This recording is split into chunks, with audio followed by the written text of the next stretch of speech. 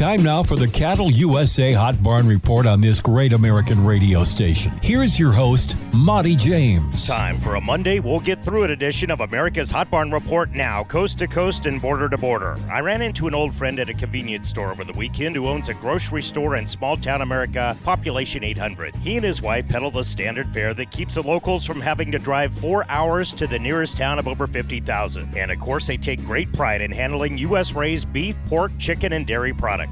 Now, I'm not going to name any names because I don't want to get sued by aggressive lawyers, but a chain store recently moved into this small town and all the towns surrounding this small town. Let's call it the 99-cent and 1 penny more store to avoid litigation, and trust me, they are all about litigation. Case in point, at first, the city council of this small village was against a category killer moving to town till, of course, a team of corporate lawyers threatened litigation. Then it went up almost overnight. Our family-owned store immediately felt the pain. Customers that had been coming in for over 60 years jumped ship and stepped over $1 to pick up a dime. Now, the 99-cent and 1 penny more store doesn't advertise locally on hometown radio stations or newspapers. They don't sponsor prom, 4-H, FFA, junior rodeos, or Little League like the family-owned store did and does. Yeah, they employ a few people, mostly from out of the area, but most of their profit, according to Forbes, goes to stockholders and a CEO who pulls down a salary north of $10 million a year. That's one guy, mind you. We see this happening at small towns all over the heartland. And remember, when your small town grocery store dries up because everyone jumped ship to save 20 cents on SpaghettiOs, there will be no more fresh-cut U.S. beef in the meat department, no more fresh produce, no place for the Girl Scouts to set up and sell cookies. Not trying to be a know-it-all, but folks, if you want to keep your small town alive, support your local hometown businesses, not just grocery stores, like they have supported you and your family over the years. Everyone's a winner.